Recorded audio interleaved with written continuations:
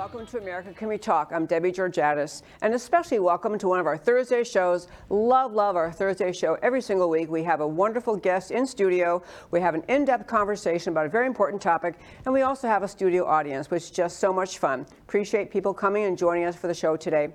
Today our guest is Kevin Freeman, and you may recognize that name. He's been on our show quite a few times, actually.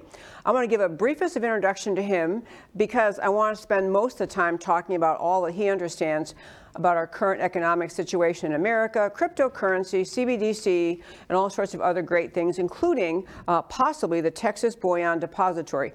Not possibly, we'll talk about it, but possibly making it more exciting for us. So Kevin Freeman is really considered one of the world's leading experts on the issue of economic warfare and financial terrorism.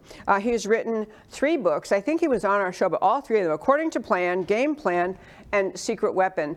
He's a really very long experienced and deeply insightful thinker about economics, about how economics affects everyday life and freedom. I could list a long list of things he's done, but I think I'll spare you all that and just welcome to the show, Kevin Freeman. Thank you, Debbie. Well, I mentioned before we started, Kevin, I was talking to my husband right before, about an hour before the show, and I said, I realized we cannot possibly cover everything you know about economics in 1 hour. So I'm going to be very, because there's so much going on. I hope not. I've studied a long time, went to school, you know, get the degree, got the CFA. I hope we can't do it in an hour. Yeah, maybe an hour and a half. Maybe an hour and a half. Okay. Well, I'm going to try to keep my questions short and let you share with people, because I think I have never heard more people who are, you know, educated and hardworking and pretty seemingly financially stable feel so concerned about America's economic situation, what's happening to our economy, what's happening in the world. So I want to start with a simple thing so we all get in the same definitional page. Quickly, what does reserve currency mean, just basically? The reserve currency of the world means it's the primary currency that people hold when they have extra money. So Saudi Arabia made the dollar their reserve currency back in 1973 when they created the petrodollar. So when the Saudis got extra money from selling oil, they would hold it in reserve, that extra money, and that meant they would hold U.S. Treasury bills and Treasury bonds. They held it in dollars. The reserve currency throughout history has been the primary currency that people would hold. At one time, it was Spanish. Another time, it was British pound. It's been various things throughout history, but it's never been the same thing for more than 100 years. And I read this, but I may not have read the right sources. America's dollar has been the reserve currency mostly since mid-1950s. Is that right? Yeah, so certainly since the end of World War II. Some would say a little before even before World War II started. Yep. We were the up-and-coming nation. The British Empire was the one that was receding, and so the British pound turned into the American dollar. But with Bretton Woods, right after World War II, the dollar became the primary reserve currency. And that's for the whole world. Because the dollar is considered, relatively speaking, stable. Yeah, correct? No, and if you want to do business, if you want to buy oil, if you want to conduct business or trade between Brazil and China, they would do it in dollars. They used to do it in dollars. That's where I want to head first. So the BRICS nations, BRICS nations, in fact, Putin had a statement out not too long ago that, you know, really, why can't we make the pooled currencies of the BRICS nations, why can't they just be, let's push for those to be the reserve currency? Does it really matter to America? Oh, absolutely. It matters to America. This isn't new for Vladimir Putin. In 2008, when we had a financial crisis, Putin was upset. And you can read all of the writings in Russian. And he was dramatically upset that America benefited from the crisis that he believed we caused, the banking crisis of 2008. So what happened is people panicked and they threw their dollars into U.S. Treasury bonds as the safe haven asset. So our government took in tons of money and our interest rates went down because there was a financial crisis. Other countries were suffering. So we said, we've got to end the dollar as reserve currency. That's when I started following this and when I got involved in economic warfare. The Chinese, he tried to talk the Chinese in the summer of 2008 into crashing our currency, but at that moment, the Chinese Communist Party was not ready. They weren't ready till 2013 when Xi Jinping came to power. Well, that's a good direction to go then. I do want to be sure we get to the current bank failures, the big ones that made everyone frustrated and concerned, the domestic and foreign pressures on America's economy as a means of warfare, what we can do about that in Texas, which I mentioned. I definitely want to get to that one. But you sent me something that was very prescient and really a good read. It's called, I have it on my phone. I had it printed out on my desk at home, but it's called "The Message No One Wanted to Hear," a speech you gave in 2012. Part of what you were talking about in there was how China has defined warfare against America in a variety of ways, and one of them is economic. And in the 1999 book, and I meant to bring it, I saw you had it in your show, the 1999 book is right by my bedstand, that is basically China outlining two generals in the CCP army. Senior colonels at the time, they're generals now, but yes. Okay, writing about how they can take down America, essentially unrestricted warfare. Among the ways, there were 5 kind of big categories, but the big one that matters today was economic. So China sees America as a way to take over America in part by attacking our economy. No question. And in fact, they wrote a whole chapter about George Soros in 1999. And they're talking about him being a financial terrorist. Why? Because he broke the currency of the Bank of England. He cracked the Bank of England, broke the currency. That's how he became a billionaire, by the way, and made $1 billion in a single day. And yet he almost destroyed the British economy. And they said, hey, that's a new form of warfare. Now, they also mentioned in that same book, Osama bin Laden in 1999, not in 2001 when we all first heard about him, in 1999, and they mentioned him in context of the World Trade Center, which I think is interesting. Oh, more than interesting. Okay, so let's go back though to, because I think people watch, for example, the big collapse of the Silicon Valley Bank, and to many people it was a shock. And we think, well, those are just poor management, poor economic handling, pressure of inflation, economies, all sorts of different reasons. But you point out in one, and we're going to go back to China, but you point out there that the economy in America has enemies, foreign enemies, and people who use the economy to harm America, and domestic enemies too. Right. No, and part of Silicon Valley Bank's problem, just part of it, was they're excessively woke. They gave $74 million to Black Lives Matter.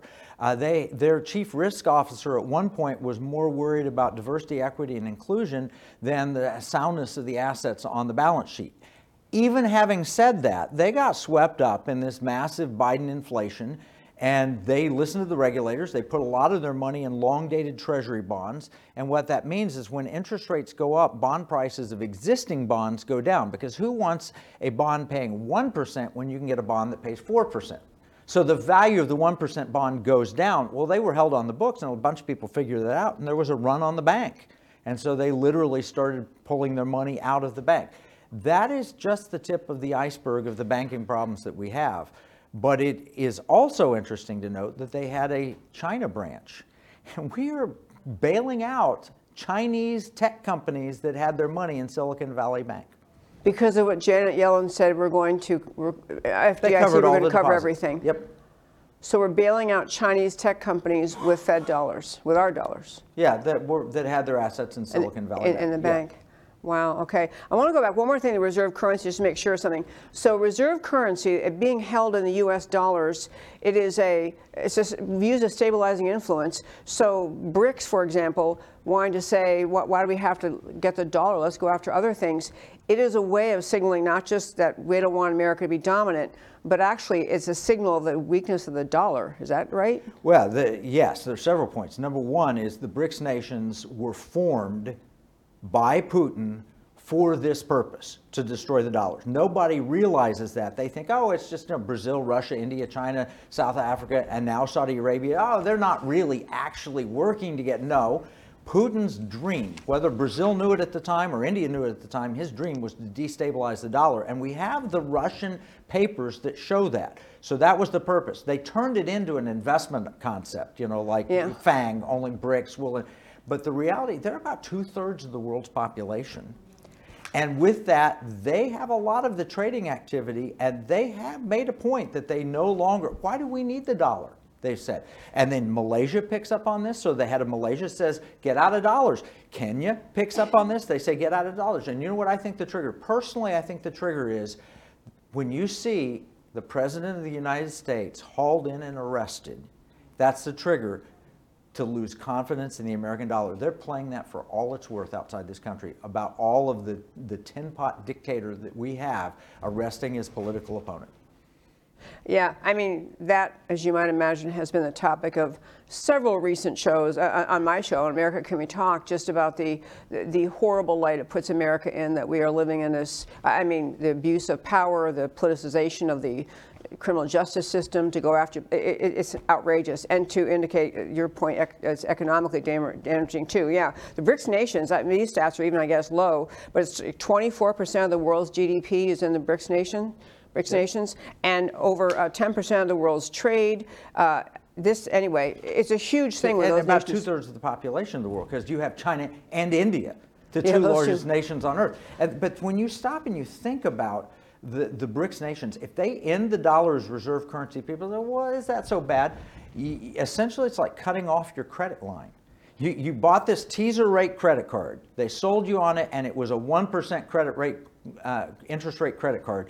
And you run it to the max, and then you just get cut off because they refuse to fund you. The Chinese have already cut us off.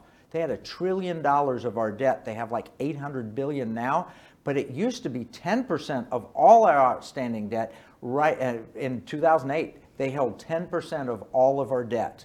Now they hold something like 2% of our debt. Okay, and for the Chinese is economics 101. What difference does that make to the average American? Well, all right, so we have $32 trillion in debt. Interest rates, according to the Federal Reserve, are going to go to 5%. Let's just use that as a round number. In my lifetime, in your lifetime, they were at 10% at one point. Well, let's just say 5%. That means that we're going to spend $1.6 trillion on interest only. The total tax receipts of all the American people is $2.6 trillion, not counting FICA, not Medicare and Social Security, not counting that. That's supposed to be put aside in the lockbox. Just actual $2.6 trillion, and about $400 billion in corporate taxes. That's a total of $3 trillion in taxes. More than half of it will go to interest only, which means we'll have to borrow more money to cover the interest, which creates a debt spiral. If you don't have foreigners willing to buy your debt and hold it, then you don't have a place to sell it. You then become Zimbabwe, Argentina, Weimar Germany. You become a nation. The only reason America, with our massive debt, has not collapsed economically like those others that had a debt spiral is because we're the reserve currency and people have to have dollars. If you take that away, you have real risk. Okay, so it's a massive problem for long term for the American economy. That was a beautiful hyperinflation. Spelling. Yes. Okay. Yeah. Go ahead. So I mean, it could mean that if you've got to print so much money that you're paying the interest every year, we'll be at 50 trillion in debt by the end of this decade. We'll be at 100 trillion debt by the end of the next decade.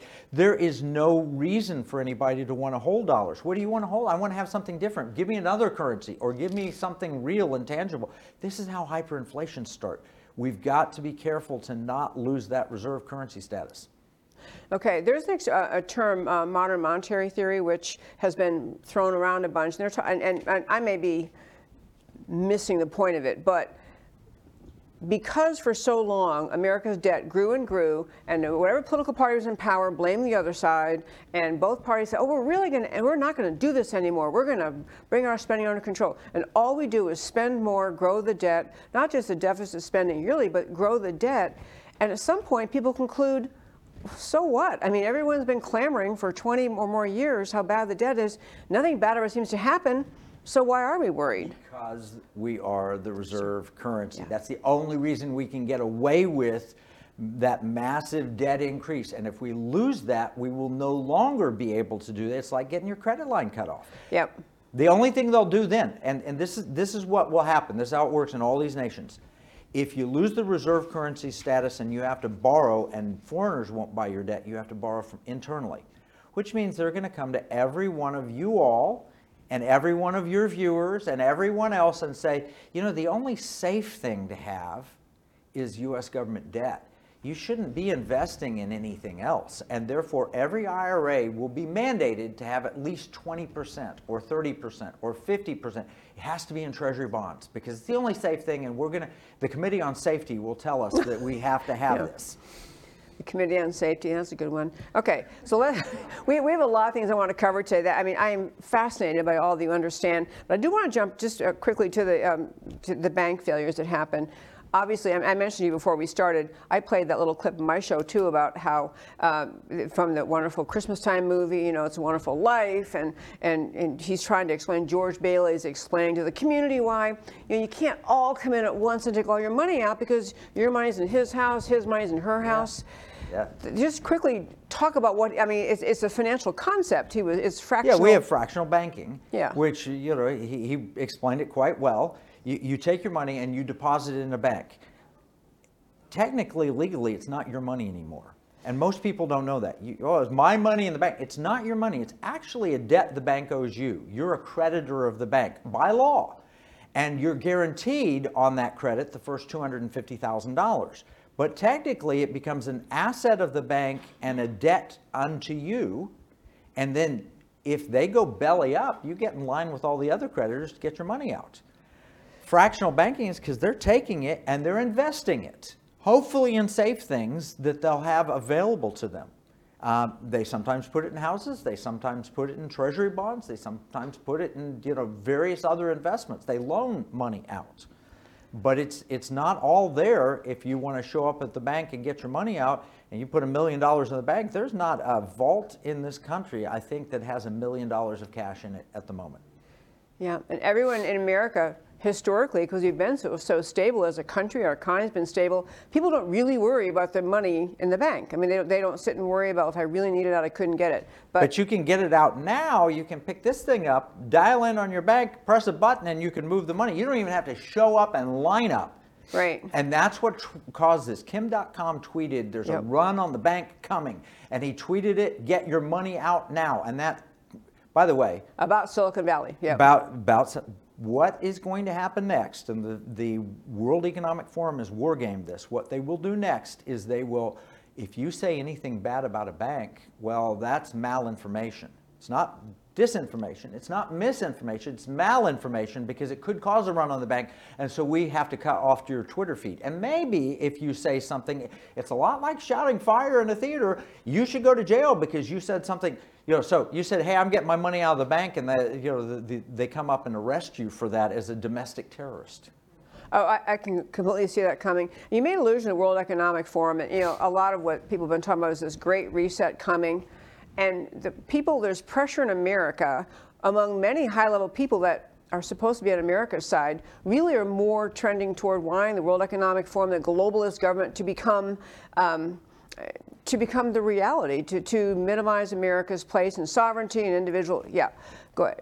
No, that's Barack Obama wants that. Joe Biden wants that. The globalists, Klaus Schwab wants that. The Chinese want that. The BRICS nations want that. Everybody but red-blooded patriotic Americans want that. Right. The two of us, that's two people, we don't want it. Yeah, and many others. Okay, I want to turn to cryptocurrency. We're going to keep weaving in and out of China's role, but... And by the way, I want to say just this. We're going to get to the solution. I know you're going to let us get there. Don't turn away, because there is good news and there is a solution here in Texas. With your help, we can stop this nonsense and turn it back to the positive. I love it, and we are going to get to it.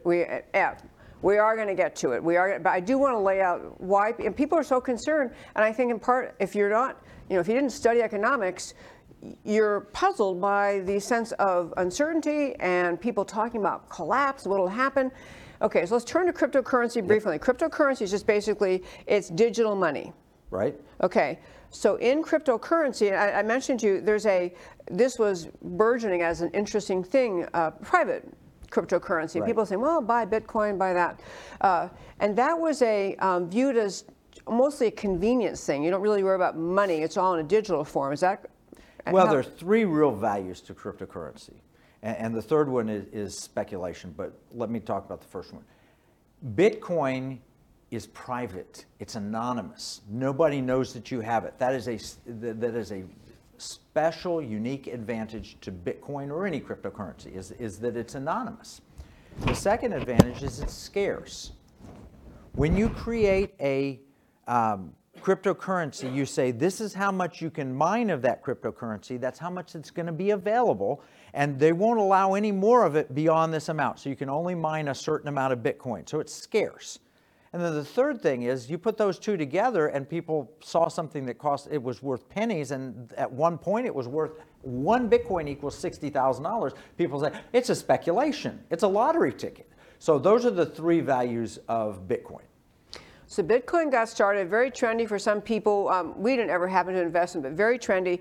I told you before we started, I just seen an article today that was reporting the idea that the U.S. Treasury came out with a statement, I guess today, the burgeoning decentralized cryptocurrency market threatens U.S. national security.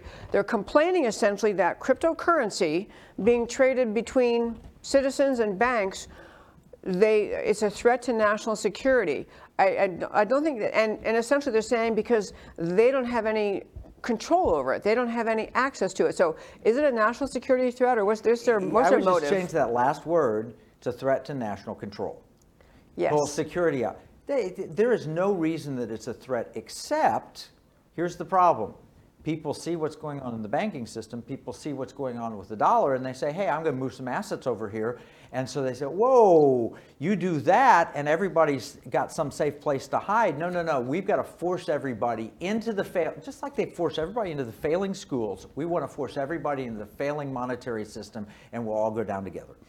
Exactly. It's that control issue. They are frustrated because people in large amounts are trading outside of their control, doing transactions. The government can't figure it out. So they can't be in control of it. So now there's been a proposal by the Biden team, CBDC, central bank digital currency, and I'll only say it once. I've been calling it in my shows communist banking digital control. That's what it is. But okay, CBDC.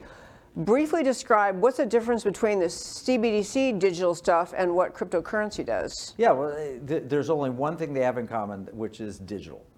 They're all digital. What CBDC is the way to go into true modern monetary theory, make out of nothing, out of thin air, make as much money as you possibly can, but it's programmable money. And that's not a conspiracy theory. That is when the Federal Reserve did a study, when the president signed the executive order and they wrote their study, they actually talk about the programmable features of the money. They can control the who, what, when, where, and why of the money. They can control who has it.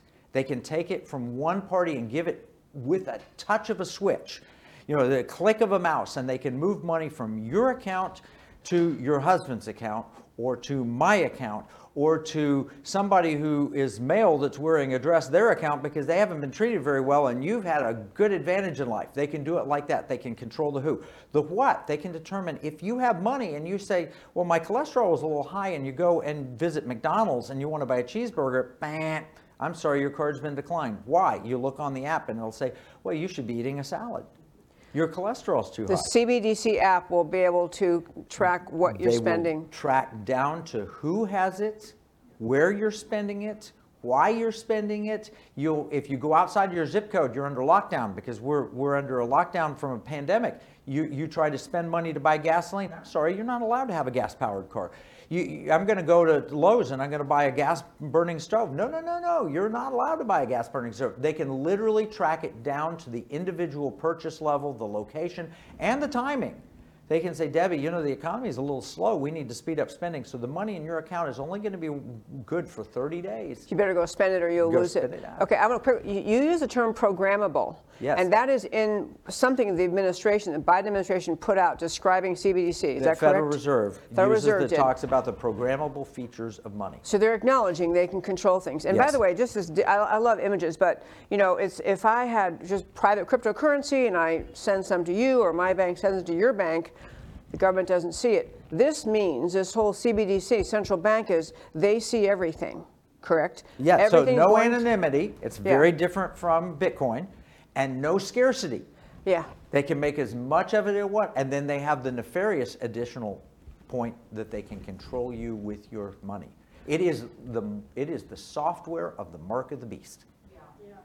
Yeah. Yeah. So you said who, what, when, where, why. So basically, if we were to get to this, it is, and I know they're starting a pilot in July or something. I mean, FedNow comes out in July. It is the rails on which the train of CBDC will operate. It is their basic infrastructure that they've tested, and they will launch it in July. And you have to have that FedNow in order to make CBDC work, and it's going to be rolled out this July. Okay, so this wasn't something Congress passed. This is just the Biden administration. Is that accurate? Well, it's the Fed operating under the authority that Congress has given them. One can question if the Federal Reserve Act includes this or not. That's for attorneys. But yes, it's nothing the Congress has passed. States are trying to stop it. We're going to get to, yes, I know you want, I want to get to that too. But not just that, states are trying to stop it, like there's bills in the Texas legislature and a lot of places, no CBDC. They will fail because under the Constitution, the Federal Reserve, or not the Federal Reserve, the Congress can coin money, and they gave that power to the Federal Reserve. So those bills will fail. What they're trying to sneak into the Uniform Commercial Code, though, and you may have talked about this, Kristi Noem vetoed it, they're trying to sneak in language that the only digital currency that will operate within the state that passes the UCC is the digital dollar. Biden bucks, the CBDC. Feds, oh, Biden bucks, like that. Yeah, what the Fed's controlling and putting out. Okay, I just want to keep hitting these bullet points and then we'll continue. But so this is something that's being put on by or created by the Fed. It is a program that starts not as an absolute mandate for everyone by July, but it's the framework is there. The Fed is pushing this to say we basically need digital currency. We don't need to have private banking currency, it's just digital currency. And in the Uniform Commercial Code, which is basically what is used by states to coordinate so they all have similar, we can transact business, we all have similar definitions and procedures and requirements. And so they're trying to work into the Uniform Commercial Code this notion that the only kind of digital currency permissible in the states is the Fed's CBDC. Correct. Yeah, no question. And the Fed isn't alone. America's not alone. 114 nations are building their own central bank digital currencies. But yes, the only one you could use in any state that passes that UCC would be the digital dollar. And you mentioned Kristi Noem, South Dakota governor, who vetoed the UCC bill that she got from her legislature because she saw that provision. She was actually, which was a great thing. David Barton and Glenn Beck are going state by state by state, warning them, don't pass this. David Barton's involved in that too? Yeah. Oh, I love that. Okay, he's great. I mean, and so is Glenn Beck. So this is where we are. They're trying to do all this, and now there is a notion that you have, and I have many other topics, but on my earlier morning we can't get to everything. I do want to make sure and get to what is happening in Texas and what you've really been advocating for several years, which is this idea that we already have in Texas. I wrote down the name you told me. We already have the Texas Bullion Depository. Correct. So we can put gold in the Texas Bullion Depository, or silver, I guess. Right. My state rep was a candidate for state rep. Giovanni Cabriglione came knocking on my door and said, hey, would you vote for me? I'm running against a rhino. And I said, yeah, sure. And he said, do you want anything? I said, I want a bullion depository. He happened to be the one guy in the legislature who understood what that was. And he said, you know, I've had that dream for a long time. We moved about $800 million worth of gold from New York back to Texas and held it in our own depository. It was held by the Texas A&M and UT Austin by their endowments, but we sold it. But we moved it and built a depository to hold it, and then they promptly sold it. Okay, when you say depository, it's physical gold? It's physical gold. It is a vault. It's a vault, a literal vault in Leander. And you can go to texasbulliondepository.gov, and you can open an account, and you can show up there with your gold and deposit it, and they will hold it for you. Okay, so anyone gold holder, and actually, by the way, that even if you didn't live in Texas, you can do this. If you live in Oklahoma, you can come down here and deposit your gold in that. So it's a safe place to keep gold. Quick sideways on gold. That we had a gold standard in America, which backed the dollar until whatever it was, 71 or something like that. Yeah. 1971, and that made the dollar seem more stable to people because it was backed by gold. And then Nixon removed that, and we got to a point where we don't have that gold standard anymore. Did that matter a lot at the time? I mean, I'm going to get to everything, but did that matter in terms of how people was it mental how they perceived the dollar, or was it actually a damage to the dollar's value? Well, the problem that we have when we moved off the gold standard was that France wanted to get their gold out. They didn't want to trade in dollars anymore. And so de Gaulle shows up and says, I want our gold out. And so Nixon takes us off the gold standard because he was afraid there was going to be a massive run on and deplete all the gold of the nation. But think of the inflation of the 1970s when we exited. Until we got sound monetary policy, not fiscal policy, until we got sound monetary policy under Volcker, inflation was going the wrong direction. We lost the reserve currency status briefly in the late 1970s under Carter, where we were actually having to borrow money in German marks and Swiss franc. And we weren't borrowing in US dollars for briefly, just briefly, because the foreigners wouldn't loan it to us and that they thought that our dollar was too risky. And we got back on it. Reagan turned the economy around. We got Volcker tightened money and all of that. And we got on pretty much a sound money track. And then the wall came down in Germany. The Cold War was over, and we lived off the strength of that for the last 30 years.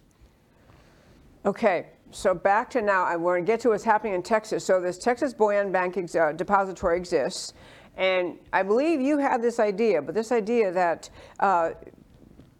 one more thing, the Constitution, U.S. Constitution prohibits any individual state of the 50 states to create their own currency. The currency must be by the federal, which makes sense, but anyway, the federal government must be the one source of currency, the dollar. Right. Okay. So your idea, I'd love to have you lay it out, which I love. It's now there are bills we're going to talk about in the Texas legislature and the state house, Texas State Senate, that deal with using gold as a means of permitting people to put gold into this depository and essentially have access to it as though it's kind of like a currency. Is that correct? It is correct. Okay. Yeah. So what we need to do, Jim Cramer was on CNBC this morning, and he made this comment. He said, all my wealthy friends are getting out of the dollar and they're buying gold. And I have a friend who bought $500,000 worth of gold this month. I've upped my purchase this month to $500,000. Upped your purchase? I mean, I'm thinking, number one, I'd love to have 500,000, period. Let alone have 500,000 in gold, let alone 500,000 this month. Well, wealthy people can do that very easily, and they can go to the Bullion Depository. You all can go to the Bullion Depository, but I put $20 to your favorite charity if two people in this room have money in the bullion, gold in the bullion. Any one? All right. Okay. Two? No. So I don't have to go give to your favorite charity. Okay. But the point being, it's not easy. When you buy gold, what do you buy? Do you go to a gold dealer? Do you buy gold coins? Do you buy gold stocks? What kind of gold do you get? Do you get jewelry? It's very confusing. I wrote a whole chapter in my book, Game Plan, on how to own gold. But wouldn't it be nice if I could just go to the Bullion Depository and say, hey, I'll give you $1,000. You hold it for me in the form of gold, and I can spend it anytime I want to. Give me a debit card, and I'll take the debit card right here. That's a MasterCard. I take that, and I'll go to dinner, and I'll buy my dinner, and you just take enough gold to pay for my dinner and send it to Biaggi's restaurant. I'd love that. Wouldn't that be convenient? And while you're holding it, by the way, gold, when I bought it, was $1,800 an ounce. Today, it's $2,000 an ounce, so I have over a 10% gain. I don't want to have to take any money out of there and pay tax to the government because I have a capital gain.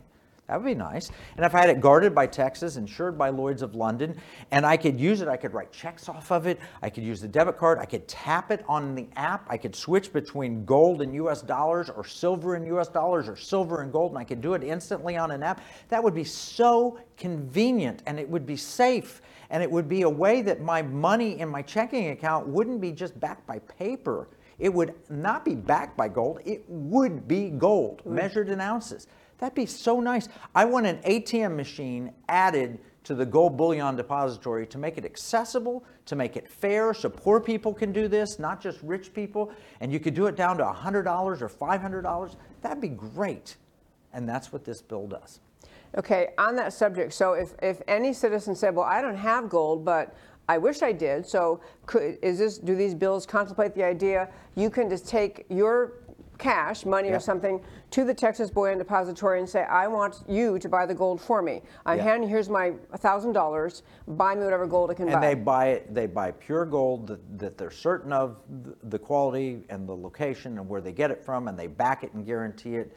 They buy it with their massive buying power, so you're not getting messed over. Yep. When you go buy it, like you buy a coin, you wonder how much gold is in it. Well, how much am I paying per ounce? You don't worry about any of that. They work with the most reputable gold dealers, and they do that now. You can do that, but then you have to buy it from the dealer, and then they have to deliver it, and then you can't spend it.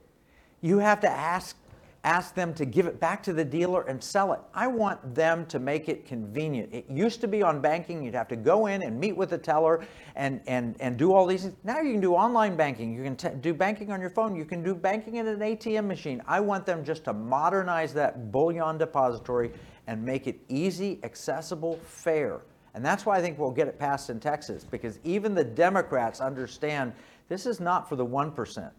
They're covered. This is for the 99%. Yeah, it's for everybody. So to repeat those points, there's the Texas Bullion Depository.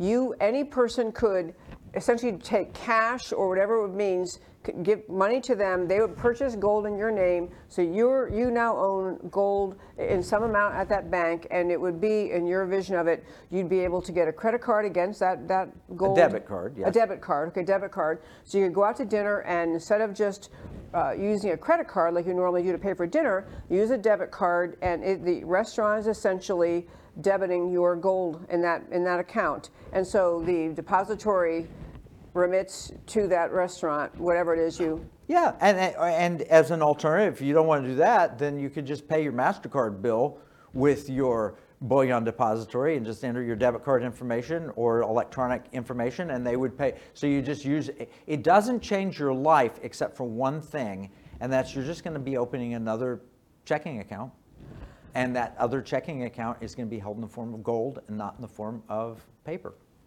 Okay, so what are the privacy implications about all this? Say that, what people don't like about the CBDC is that government they might know how many Reese's cups I buy every week or something if if CBDC goes through. They see things that everything about your life you're describing earlier, they are watching you.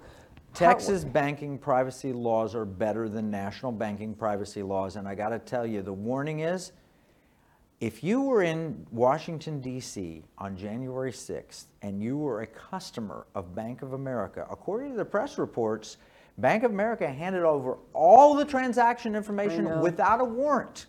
I know. In Texas, we have privacy laws. So they would have to come to the bullion depository with a court order and say, we need to look at this information. I trust Texas more than I trust the federal government.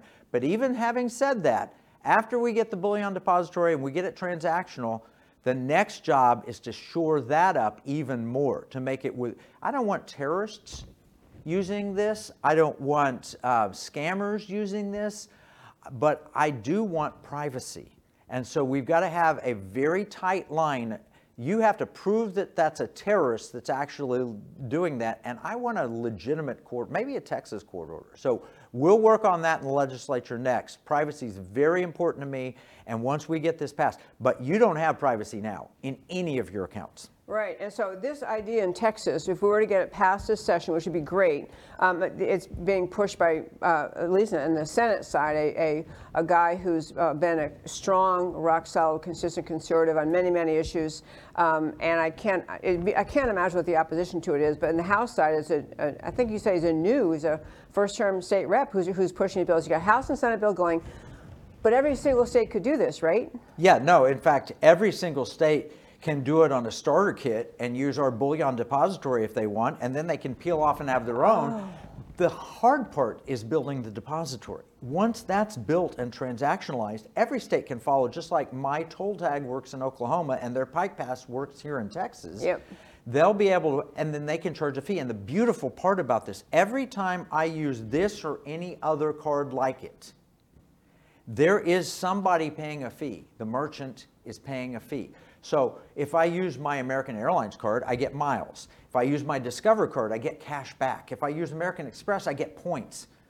Well, I'm willing to give up miles, points, and cash back if you're holding it in the form of gold and I don't have to pay tax on that gold. and that money will go to the state of Texas. Think about that. It's like a 2% sales tax without charging the customer. And your sense is this would not run afoul of the Constitution? No, the Constitution, Article 1, Section 10, and then it was tested, the concept was tested in Briscoe versus Bank of Kentucky.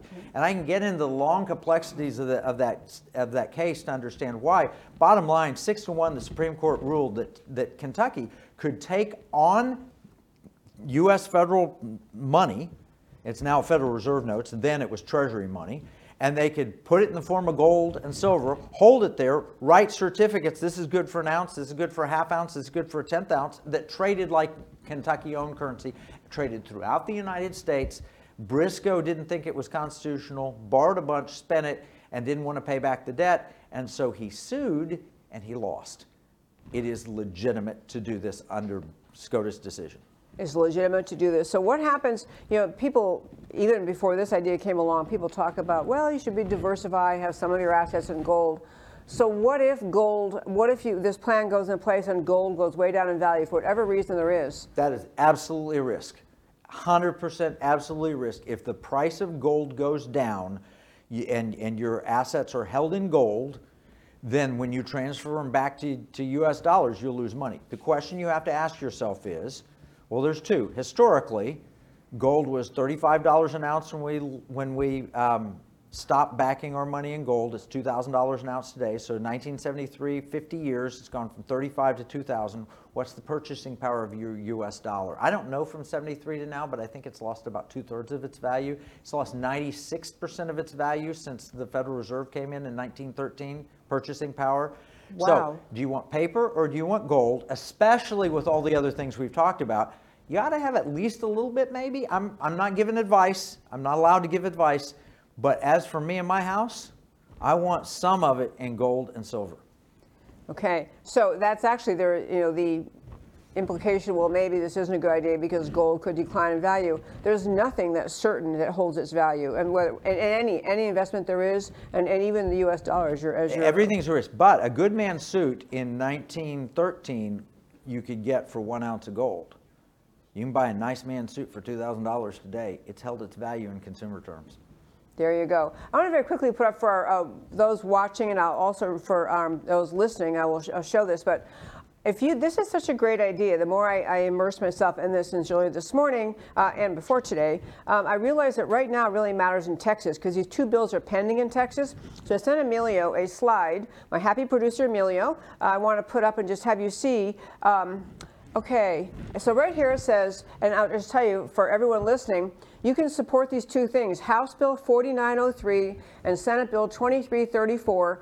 The name is relating to the establishment of a digital currency backed by gold. But it's, again, HB House Bill 4903, Senate Bill SB 2334. You can call Senator Brian Hughes' office. I have the number on the screen. Take a screenshot if you're watching. It'll be up on our website later. And also call State Rep Mark DeRazio. There's his number. And basically say, we support these bills. It'd be great to have them hear from you that you support these bills. And then next slide, please. If you don't know who your state rep is, first of all, shame on you. No, I'm just kidding. If you don't know who your state rep is, you can look it up very easily. If you just type in any search engine, who is my state rep Texas, this will pop up. But you can put your name in, your address in, and it will tell you exactly who they are. Because they need to get more sponsors, more supporters. Because this is great to understand. It's a little obscure to some people. Can I make a couple of suggestions? Number one, okay, you want me to put it back up? Yeah, put it back up. These are great men. I talked to Mark DeRazio on the way coming over here. Okay. And so the first one. Brian Hughes is a Senate hero. Conservatives like him. He passed the heartbeat bill. Yeah. He passed. You have to, if somebody donates "In God We Trust" to a school as a poster under Hughes' bill, you have to put it up. He's fighting transgender. He's considered a conservative hero. Mark DeRazio is a businessman, a really good guy. He's a solid conservative Christian man, but he's a freshman. He needs help. And so when you call, don't just say, I support this, ask how I can help, because if you're in one of the districts, it's going to State Affairs. Okay. That's the committee it's going to. In the Senate, it's going to the Finance Committee, and I trust Brian's he's close to the Lieutenant Governor. We're going to get that through the Senate, I believe. But in the House, we got to get a vote in State Affairs. And I was going to fly I'm supposed to be in Lynchburg, Virginia this next week, and I said, I'll drop that. I'm not speaking for the Admiral at Liberty. I'll come back and testify. And he just called me and said, well, they've put it off a week. The head of State Affairs is not going to vote on it this week, so we hope the next week. We hope. This cannot be killed in committee. So when you call DeRazio's office, ask them, how can I support this? And I'll give you one other way to support it. There's an Align Act campaign, and you know what Align Act is. Yep. It'll send to every Texas legislator, every one of them, and we've sent 220,000 emails so far. The easiest way we created a pass-through. It's economicwarroom.com//gold, G-O-L-D. If you go there and click on that, it'll take you to the Align Act campaign, which is a long, complicated thing to type in. But economicwarroom.com/gold. We don't collect anything from you when you do that. It's a complete pass-through. It's just to make it easy. Then you can point, click, send in the language the legislature will understand and accept that says, I want this. Beyond that, when you call Mark DeRazio's office, state rep, ask who is on that State Affairs Committee, because maybe you live in that district. They want to hear from people that live in their district. Ask him, who's the rep that's on that committee? And we've got to put the pressure on. They have to take a vote. I got a call from Paul Blair. You know Paul Blair, our football playing friend, played for Chicago Bears. He's a pastor, he's a great guy. He called me today and said, Kevin, the most significant piece of legislation in America today at any level is this, because it is our digital arc for financial turmoil. It has been worked on for 15 years. We've got to get these bills passed. And it's up to a committee of a dozen Texans, half of which are moderate or Democrats. Yeah, yeah. It could not be more important. And I love the idea of Texas just kind of, they're leading the way. We get it passed here. We see it can work. Because I do think, we're going to be ready for questions from the audience in just a moment. There's a microphone over there.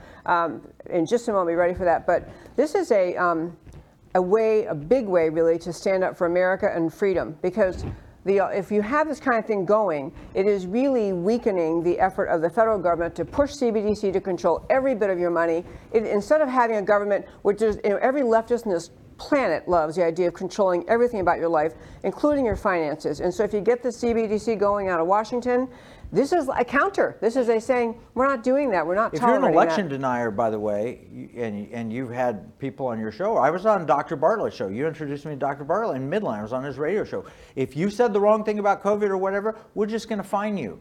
Well, could that be possible? Actually, PayPal did it. And then they pulled back. They were going to take $1,500 or $2,500 out of every PayPal account. The federal government will know more about you and be able to do that more easily than PayPal. Absolutely true. It is the most, I think if people can just picture that life, picture America like that, they say, I will do whatever I can to stop this. And this is an easy thing to do, to make that phone call and then find out how, as I love your saying, find out how much further I can help. Yeah, one more thing I want to say. You remember this. CBDC may go to hell. My money shall go to Texas. Okay, that's good. That's good. I like that a lot. Okay, I believe we have a question over here, and speak right in the microphone. Yeah. Kevin, is there a certain trigger that would tell us that, quote, the American dollar is no longer the reserve currency? And if that were to happen, if that were to be imminent, is there anything that people that just have their money in regular banks can do? Is it any impact on us? What's the trigger? We keep hearing about this little encroachments to take it away from us. Is there a final trigger that indicates it's done? Yeah, well, I think the trigger that started the plan was the arrest of President Trump. That was the trigger.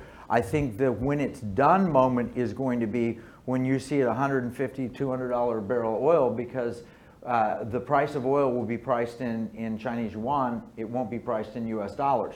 And when you see things like that happening, the price of anything you buy in China was going to go up because the value of the dollar is going to go down. So that means your prices at Walmart. Hyperinflation will be your evidence that we're done. We're done. And then we have to have an alternative way to trade. But wouldn't we rather move our money to gold and silver now while the dollar still has some value? Love that. We have another question right here. Okay. I have several friends who think they're going to make a lot of money buying foreign currency. For instance, the Iraqi money, the Vietnamese money. Can you hear me? Yeah. what they think once they convert, they're going to make millions of dollars. What's your assessment of that? Okay, so those currencies, it's all based on the Kuwaiti dinar, which went down to zero or close to it when the invasion happened, Saddam Hussein, and took over the country, and then it came roaring back. It's not going to happen in Iraq. It's not going to happen for a number of reasons, and one of which is Saddam Hussein's not going back into power. The value of the Kuwaiti dinar went up because the head of Kuwait's picture was on the money and he got put back in power. And so he just went back and used the same thing. They will never bless and help. I got this call from, he's passed on now, he's a very famous Christian singer, and he called me and said, Kevin, is that money, are my Iraqi dinar going to be worth money? It's no. If you go back to, there's an old MASH episode, and they were in Korea, and they had script. And then they just decided they're going to change the script one day. And so all the merchants came to get soldiers to take the money and exchange it for the new script, because there is no way that Iraq is going to enrich Americans that own this. It's just, so that is highly speculative. Now, owning euros or owning yuan or owning Japanese yen, you might make money off those when the dollar goes down. So that, the difference being between a failed state and an actually functioning state. So you might want to invest in currencies and be speculative. You pay tax if you make any money off of it, and the federal government might shut it down. But I don't see anybody going to make millions. I bought a bunch of Zimbabwe money, $100 trillion bills. I got them for a penny a piece, and I used them to go into Congress. And I took them to the congressman and said, here's $100 trillion. Pay off the debt and give me the change. And they said, oh, that's funny. And then they said, I can't accept this. I can't accept any gift that has any monetary value. And I said, good, it's perfect. It has no monetary value. But it's an object lesson. This is where our dollar will go if we don't arrest course, turn the opposite direction. That's called repentance. I have so many more questions, but I want to make sure our audience has the opportunity. Someone else? Yes, there you go. So many questions, so little time. Right? There's a lot going on. I'm curious on the banking side of things, right? I mean, we've got banks that are going down. The assets were sold for pennies on the dollar. Kind of the government's forced them into the bigger guys. People are pulling money out of regional banks. To push the CBDC, the fewer banks you have, the easier it is also to control. So how do we stop that from happening? How do we slow down and support our community banks and make sure that we can keep our banking system, not end up with these 5 main banks? Yeah, well, that is the goal, and they're doing it to mid-sized regional banks. The real true community banks are actually not in as bad a shape. It's interesting, but one of our arguments to avoid the Great Reset is go meet your local banker. Get to know them at a personal level. And it could be a branch of a Texas-based bank. There are several of them like Frost and others that are here. But go in and meet and understand, meet the tellers, meet the bankers, and build a relationship there. You can continue to bank there if their portfolio is not bad and there's not a run. I'd rather have my money in a local bank with somebody I know that's not going to cut me out. I don't want to be Nick Vujicic. And we know Nick, and Nick shows up, he's no arms, no legs, in his wheelchair, and most sympathetic guy, nicest guy on the planet. He goes into his bank and they just tell him, you've been debanked, because he spoke at a pro-life conference. They didn't tell him that was the reason, but that was the reason. And so somebody higher up in this big money center bank, the high up said, take him off. And they closed his account. They forced him to get his money out. Okay. Those kind of stories of a bank really, we talked alluded earlier about PayPal going after people who decided, who had hosted an event that didn't agree with their agenda or made a donation to a cause they don't like. The idea of somebody else having power to punish you because of your political views, like the example you just gave, is another great reason. Just say pull as much as you can away from the government's control. Right. Away from the or the big banks that are going to do that to you. And they're going to turn on everybody at one point. All tyrannies, all dictatorships do. Even the useful idiots get turned on. Yeah, even the useful idiots get turned on. Absolutely true. If there was another question, I did mean to we only have 5.5 minutes, but I meant to ask you one quick thing. So people are so concerned about the economy, and they should be. I mean, it's a great time to kind of study what economics really is all about.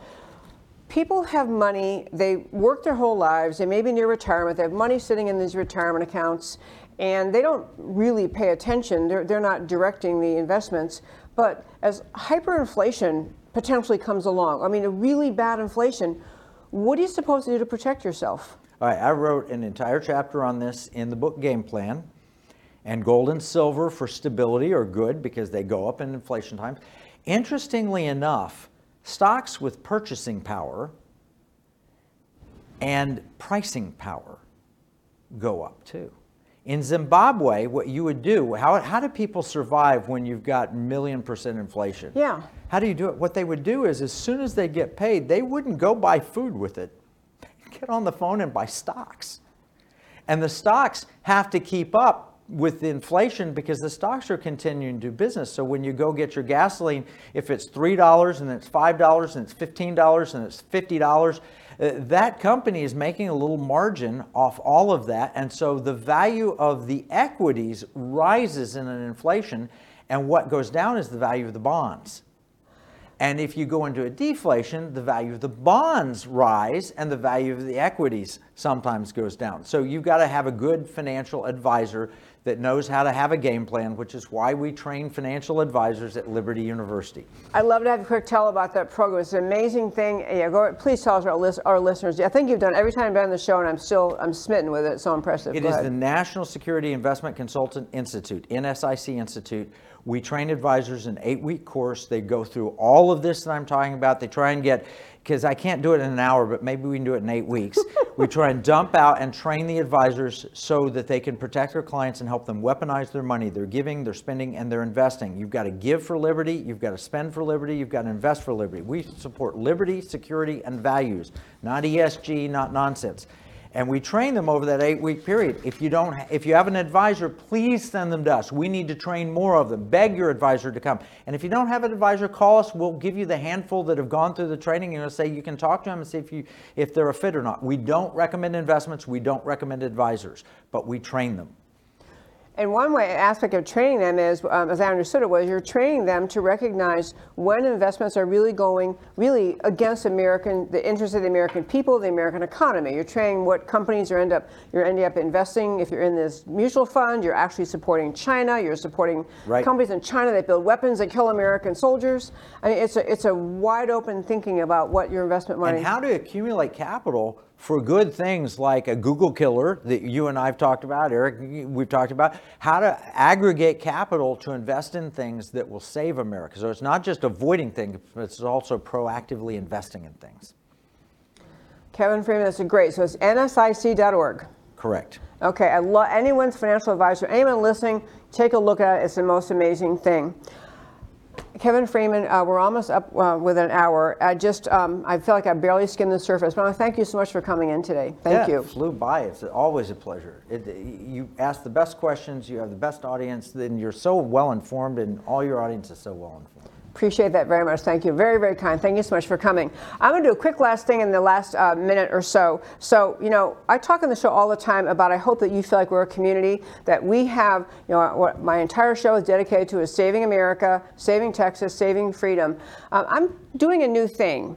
And I just want to plant this seed, and I'll talk about it more next week. But if you are interested in joining in a little team that I am creating, we're essentially creating an opportunity for people to get on board with a project that will essentially help America's economy, help American-made businesses, help the American people.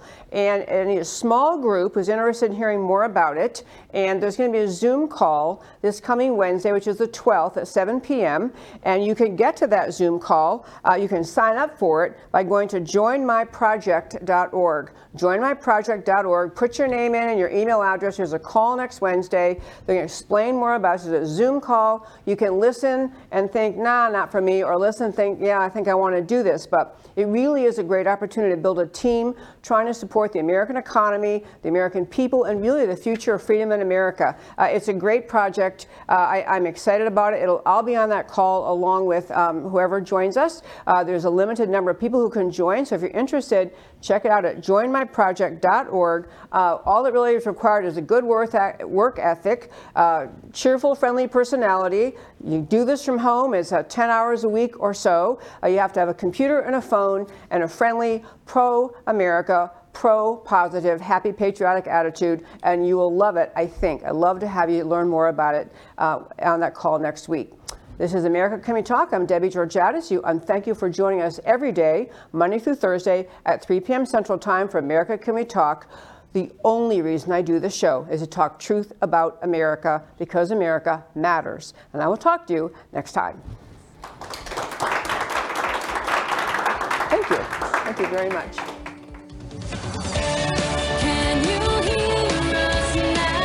America, Can We Talk? Truth about America. Can you